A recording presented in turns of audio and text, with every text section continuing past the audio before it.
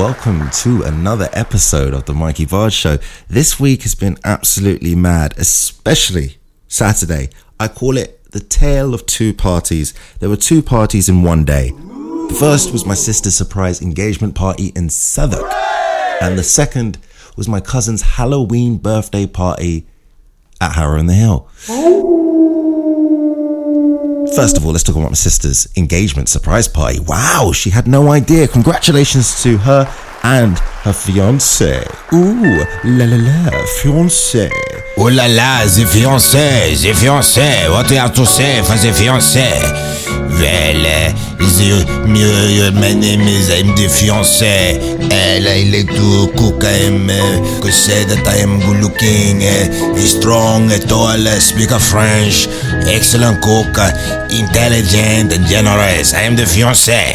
She had no idea. I don't know if I would like to be surprised, but it worked out really well. He planned it like a stealth mission.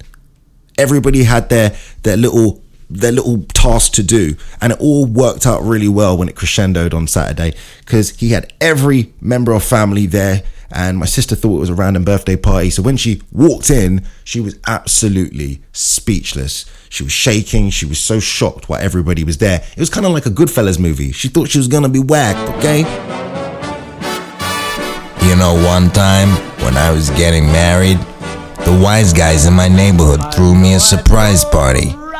Turns out I was about to be whacked. I didn't know we were gonna get busted. Someone ratted us out to the cops. Next thing we knew, we were running for our lives. But no, it wasn't like that. It was mad. She was speechless. So what happens was that day drunk. I've never seen somebody being engaged before. Have you ever seen that before? I just see it in movies, or you see it on TV, you see it in a commercial. I never see it in real life. So he pulls out this diamond ring, and it's shining, it's glowing, it's glistening. And he goes, "Will you marry?" She's like, "Yes, yes." He didn't even finish the question.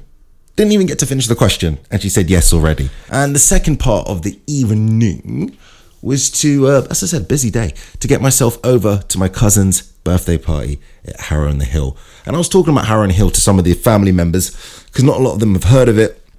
I said it's the inspiration for Harry Potter. I said, now, I thought it was that castle in Scotland. No, maybe some of the exterior, but the actual school is based on the Harrow Boys' School, isn't it? And I had to go up there on my own and try and find this venue, which was right at the top of Harrow in the Hill at this bar, really cool bar. But again, proper in the middle of nowhere, surrounded by a cemetery, which I had to walk through. It looked like the music video Thriller, right? I guess I was Michael, but I didn't have the girl, and I didn't have there was no zombies. Until, I promise you, this actually happened. Walking through the cemetery, I look at my left, I'm not alone. There's 40 to 50 people standing in dark robes. I said, oh, because I was generally kind of scared. And they said, oh, we're praying. Are you here for the prayer? I said, no. Do you want me to say any words? They all looked a bit shocked, and then I kind of just walked away into the shadows.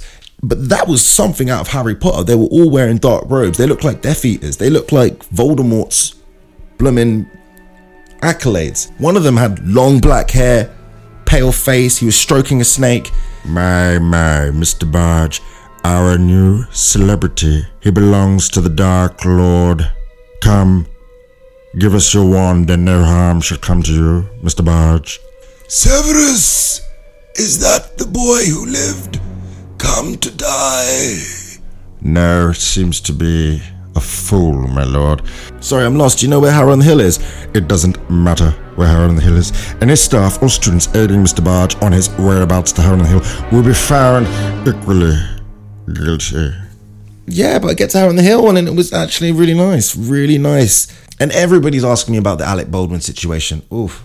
I guess it's because I'm in the film industry, so people are asking me, because something like that could happen to someone like me. It could happen to anybody, really. And that's what's really sad about it, because I was in a play in Oxford Circus. It was a Philip Ridley play, and there was a gun used in the scene. One of the main characters shoots. Does he shoot me? No, he shot somebody next to me.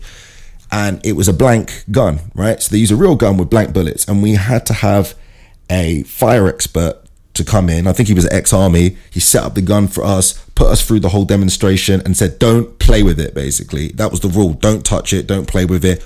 He loads it and he will unload it later on. So that was the rules.